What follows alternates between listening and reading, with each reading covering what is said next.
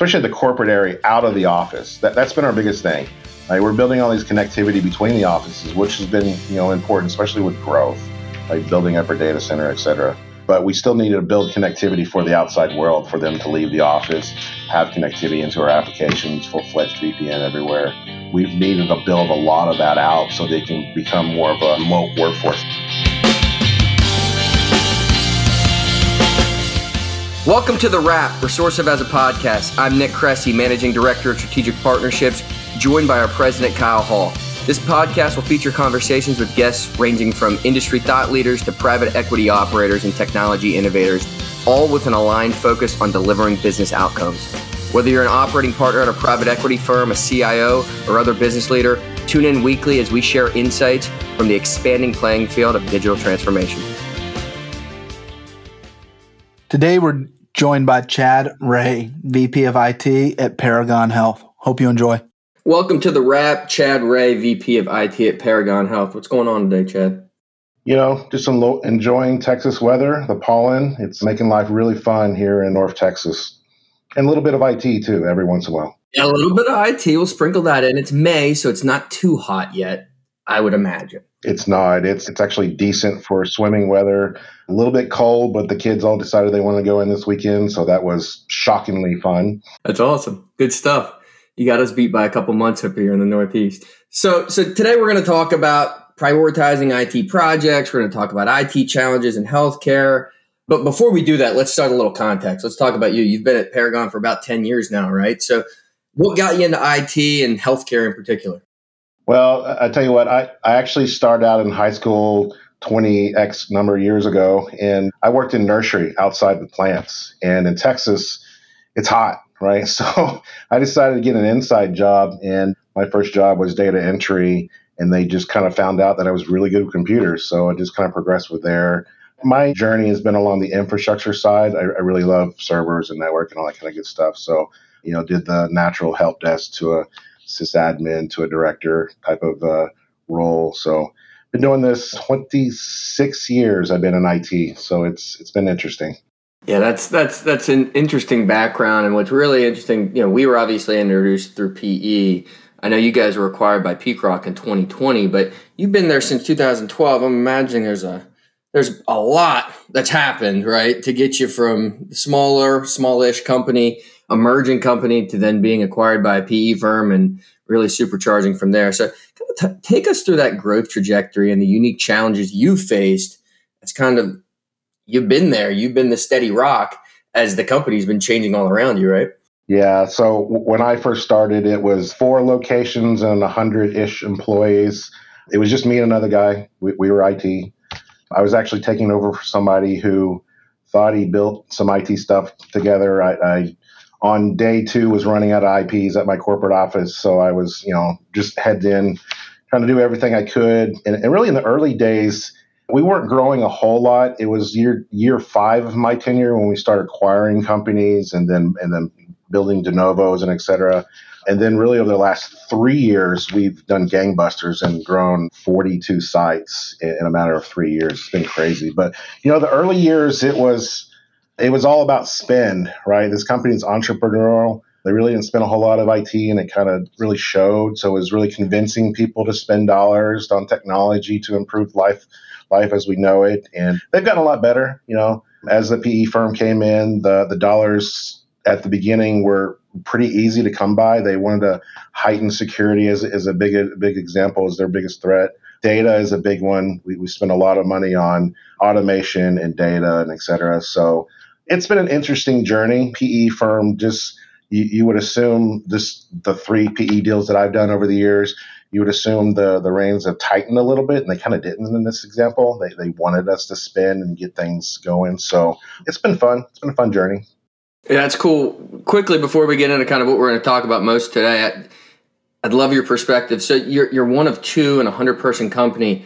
Are you outsourcing a bunch as you grow? Are you doing everything and building your team slowly? Like, from your leadership perspective, how were you looking to kind of manage IT as you guys grew slowly and then very quickly? Yeah, it wasn't really into the last 3 years till we outsourced a lot because we were doing a lot of programming. and we just didn't have the in-house talent. There were some infrastructure things we did along the way with some help on some database stuff and some other things. But really, over the last 3 years is where we start outsourcing a lot. I think at one point we're up to 50 contractors, and we only have 18 people internally in IT. So we were trying to get through a lot of automation, building different communication platforms, and doing some data warehouse stuff where we just didn't have the inside talent to do it. Got it. And I think we'll get into that, because when we were talking offline, we were discussing your priorities, and we kind of oversimplified them a little bit, but it was, okay, intake of referrals, data, everyone says data now, connectivity, and costs. So let's just dissect each of those. As you, as a VP of IT, how are you looking at, let's start with intake of referrals. Like, how are you prioritizing your time? What are you looking to do, and what problem are you solving for there to move the business forward? Healthcare is funny. I came from a concrete manufacturing company previous to that, and I worked at T-Mobile previous to that. And healthcare is just funny. Faxing will never die in healthcare, no matter what we think. So when we talk about intake, you have to worry about all the different facets of what a referral can come in, right? And faxing is one of them. You have to have a very robust faxing system. We have 2 here. We have to worry about email referrals coming in, voice. We have handwritten notes that come in sometime. It's a challenge to kind of wrangle it all. And especially in this space, there's a one-stop portal. The other big one that we have to deal with is we have our own internal referrals that we deal with. Then we have all these external referrals. Hospital systems several years ago spent millions and millions of dollars implementing these Epic systems. And the challenge with that is there was third-party referral systems where businesses like ours can go get external referrals on patients and providers that we don't normally have. So that was all fine and dandy until the Epic systems, they started building their own internal ones. So now we have our systems that we go get, that we pay for, and then we have to go to these Epic systems and then extrapolate that times all over the country. I have literally intake clerks logging into 60 different portals every 30 minutes just to get referral information. It's a lot to deal with. And that's when we started dealing with automation, right? We've been working pretty heavily with RPA technology to kind of go to these portals in lieu of the human trying to do it for them. And in theory, that's a good idea. You just train a bot, go out there, reach to a portal, grab the information, screen scrape it. You would think that's pretty easy, but then these guys change their portal UI all the time. So you have to retrain the bot. You have to deal with errors. In some cases, it's just not worth it, right? So it's intake, man. It's a challenge to try to absorb all this in. And that's just the absorption part, right? Our challenge is we have all this documentation coming in, and then you got to have a portal to figure it all out, right? So just to kind of move it one way or another and deal with it. So it's been a lot of change in the last 3 years as it relates to intake, a lot of moving parts, and that's kind of the things that a lot of our competitors are dealing with as well. Chad, that's really interesting on using the bots and RPA and using screen scraping. What was your approach there? Did you just kind of look at, hey, where are we going most often, and let me try to train a bot there? Kind of how did you begin to tackle that project? So we tackled the easy-ish one first, which was faxing. So we hooked our bots into our fax servers. They're able to derive information, phone numbers, where they're coming from, et cetera. That was pretty easy. When we talk about the external portals, which was the next iteration, we looked at volume first. We get them from, UT Southwest or wherever we get them from. We looked at those guys first, and then we looked at our paid subscriptions. WellSky over the years has bought Allscripts and NavaHealth, and those are the bigger providers in our area that do, referrals. So we integrated with those guys. You would assume there's APIs for anything, and we make this really easy to do. You do it on the back end, but no, we've had to do everything with bots and screen scraping on the front end. So that's been our approach, just kind of a volume, what volume makes sense, and that's the ones we attack first. I'm going to admit some of my ignorance here on this. I mean, is there something that is happening in the industry that's misaligning and making it hard to work with on the intake referrals? Because, it's a revenue generating activity, right? It's the biggest challenge really is inter-hospital systems talk to each other really well. So if there was a technology where we can grab it from that one hospital system, that would be great. The problem is talking to other hospital systems. They don't talk to each other at all, right? And for us, we need all the patient information when we do the intake. So we might reach out to one hospital system and then have to reach out to another provider, et cetera, et cetera. So it's great that everybody got on EMRs, 10, 15 years ago. They get into these really grand $1 million EMRs, but the next iteration is they need to talk to each other. They need to be able to exchange information within, across hospital systems. Yeah, and as kind of a third party provider or specialty or niche provider, you guys are probably feel the pain more than most. We do, yeah. It's a challenge, right? So I mean, it's at the end of the day, we're not doing the doctor's orders per se. We're not making the prescription. We're actually making the drugs to accord to the prescriptions, but we still need all the documentation, make sure there's no allergies and some of the other things. We need all that information in order to do the work. What do you see over the next few years here? I mean, I imagine it may get a little bit easier on the systems that you're connecting to, but I mean, are you kind of waiting to see where they go with that, or continuing with the rollout of bots? Like, what's the approach? So specifically with Epic, there's two things going on. One, providers are wanting to send their information electronically. There are certain systems like SureScripts and some other stuff that they want to send their information electronically. And these guys have finally listened. They've built portals that you can link multiple portals together, right? So for us, it's this ability to get attached to that guy where he can attach to 10 other hospital systems. But it's up to the hospital system at the end of the day. Hospital systems are understaffed, especially with Epic administration. Sometimes it takes us 5 months just to get a login for some hospital systems. It's really just up to them if they want to get all together. But technically, most providers have the right Epic systems. They just have to have the ability and the bandwidth to do it. That would make our life better. Getting away from all these individualized portals and having just one portal from all these referral systems would just make our life so much better. Yeah, I can see that. Shifting gears a little bit. So, you've got the patient in, you've worked through these challenges you have around accepting intakes and referrals. I know another big thing you guys have been working on is really kind of data analytics, data warehousing. You've got to make sure, right, that referral you just took in, you're actually making money on. And that's a big kind of another complex and hairy issue for you guys. What have you been doing there? I mean, you currently building out a data warehouse or already have one? What's the approach? Second, third, fourth iteration, whatever you want to call it. Data is king in healthcare. And it's kind of a different approach that we've taken since the PE acquisition. Before, data was, we'll go through some reports and we run it statically and some other things. Now they need real-time information. They need to be able to make business decisions on the fly. They need trending data to be able to look into the future. A lot of forecasting involved. I mean, we spent the last 3 months just doing forecasting alone. It's a lot, right? And as you alluded to, we have to know we're making money on any kind of order before we can really accept it. A business does have to make some kind of profit. That's kind of the game here. So there's a lot of situations where we found ourselves just not analyzing our own data, and then we realized we were dispensing some of the drugs at a loss.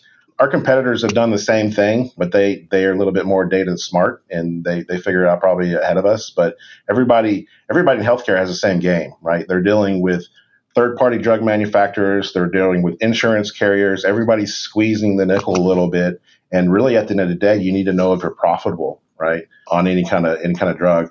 Data has been king, especially on the allocation of funds and figuring out if anything's going to be profitable or not, and just trying to figure out our trends of patients and where they're going and the market differentiators. It's data has been definitely king, as they say here at Paragon, especially the last couple of years.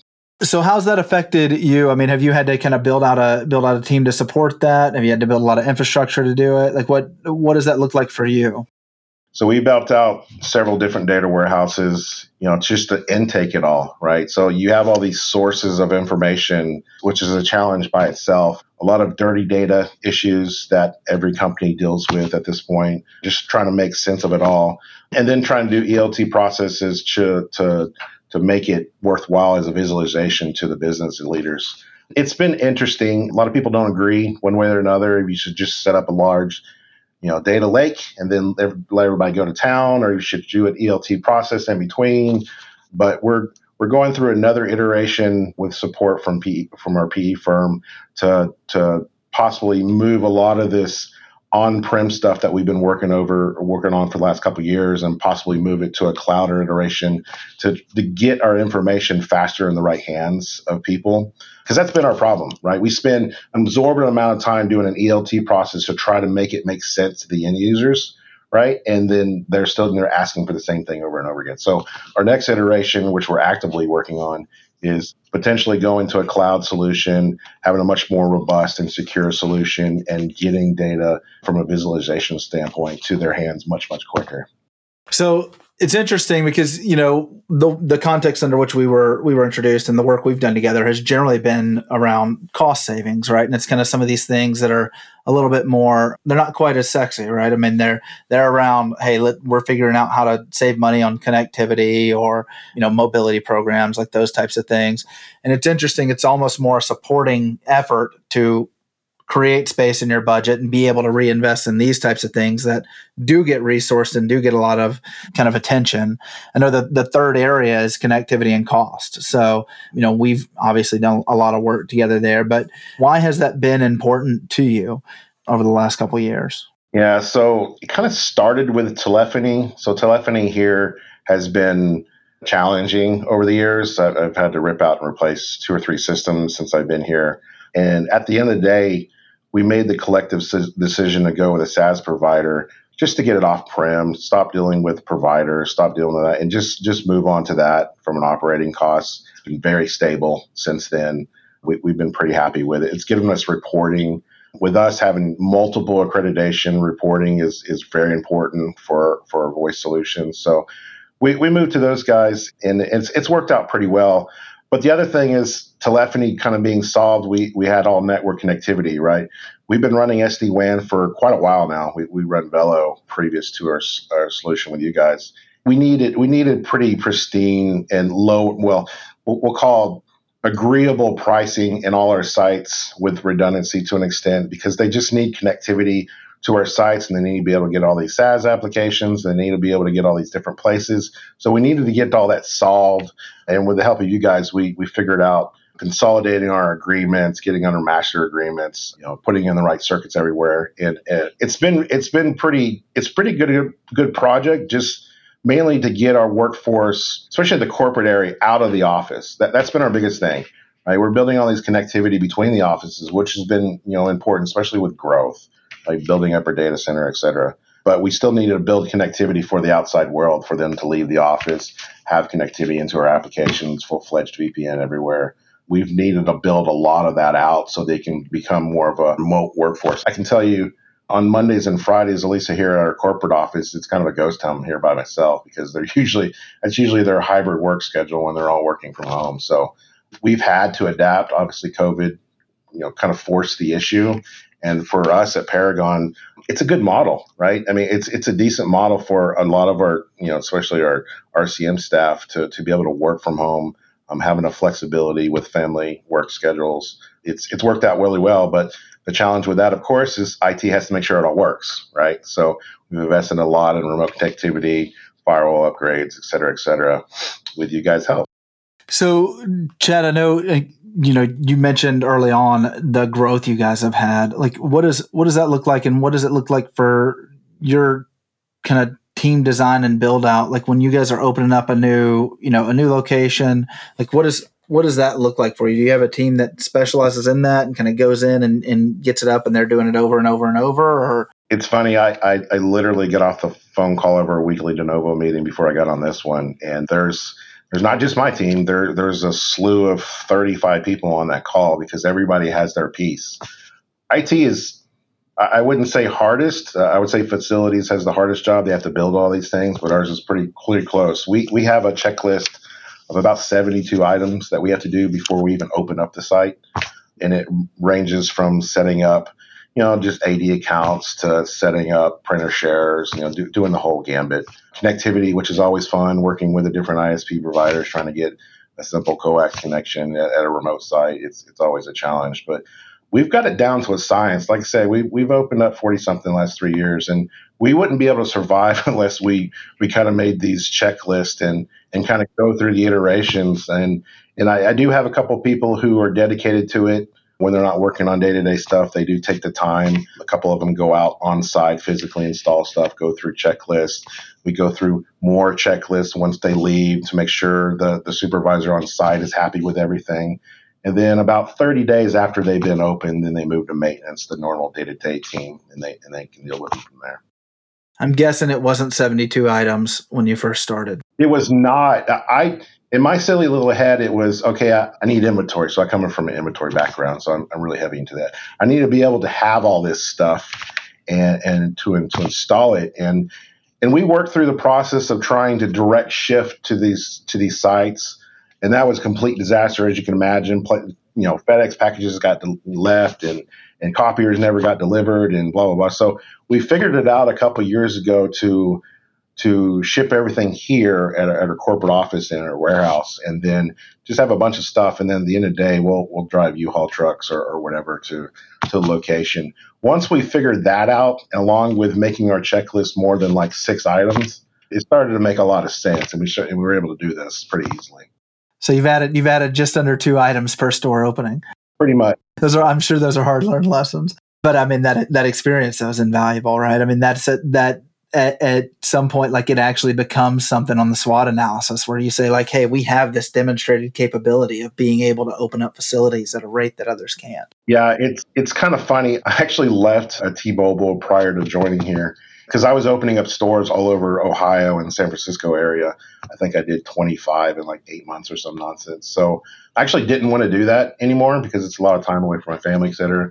I come here and it was fine for 4 or 5 years, but then we start doing it all over again. So I had to build these checklists so I didn't have to travel myself to all these places. And we just have a really good team that does it while they're, does this stuff while they're on site. So yeah, it's been an iteration, that's for sure.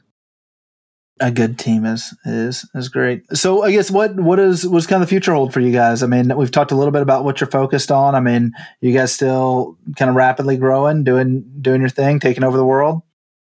I would say we're slowing down from a growth standpoint for the balance of this year. Next year that'll probably change a little bit, but for the balance of this year, I think we're only doing 3 more sites or something like that from a growth standpoint. They're really focusing on improvement of workflow more than anything. And along with that comes a lot of workflow applications, workflow automation.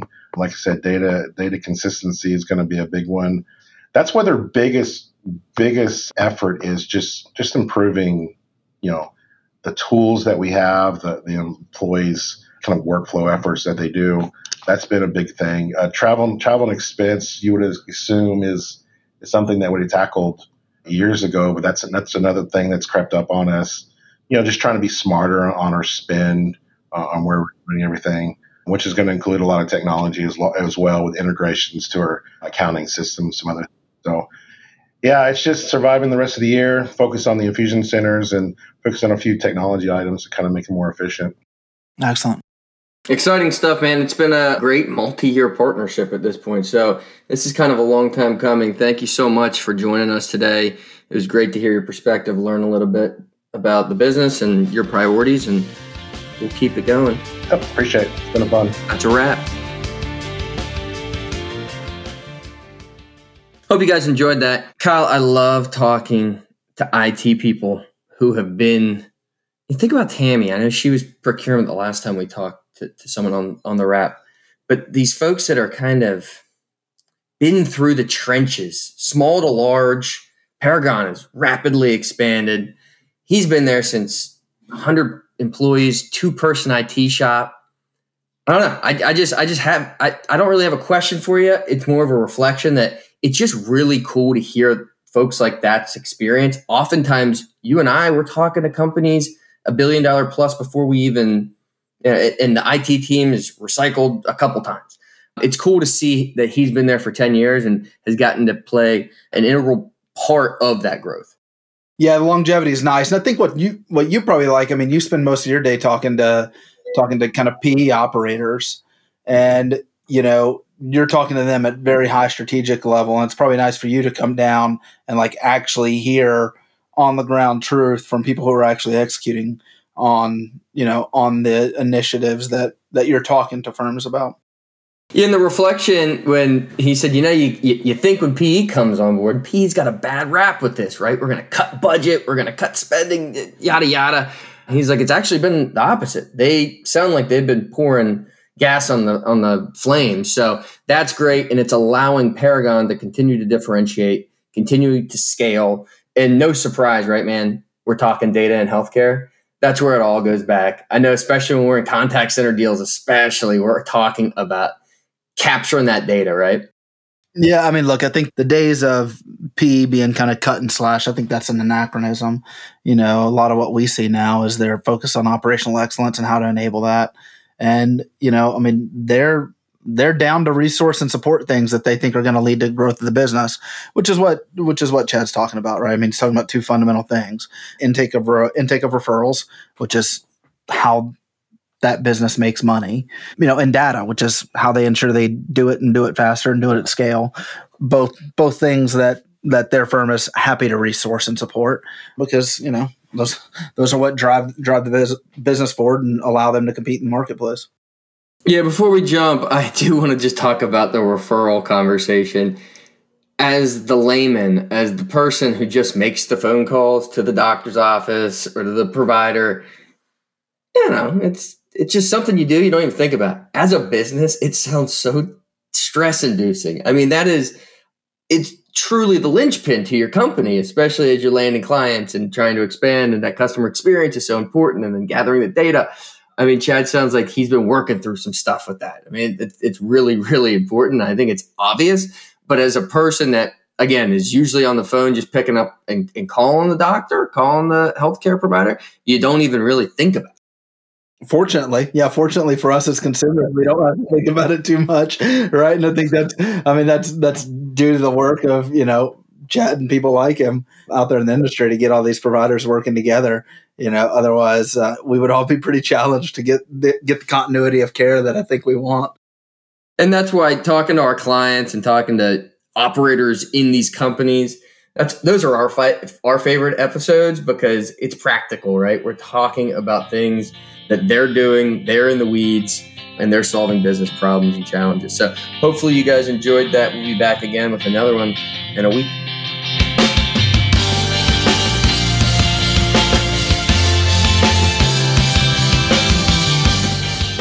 Thanks for listening to The Wrap, Resourcive as a podcast. For more information about Resourcive and how we are creating value for our clients, find us at resourcive.com or reach out to us directly at thewrap@resourcive.com.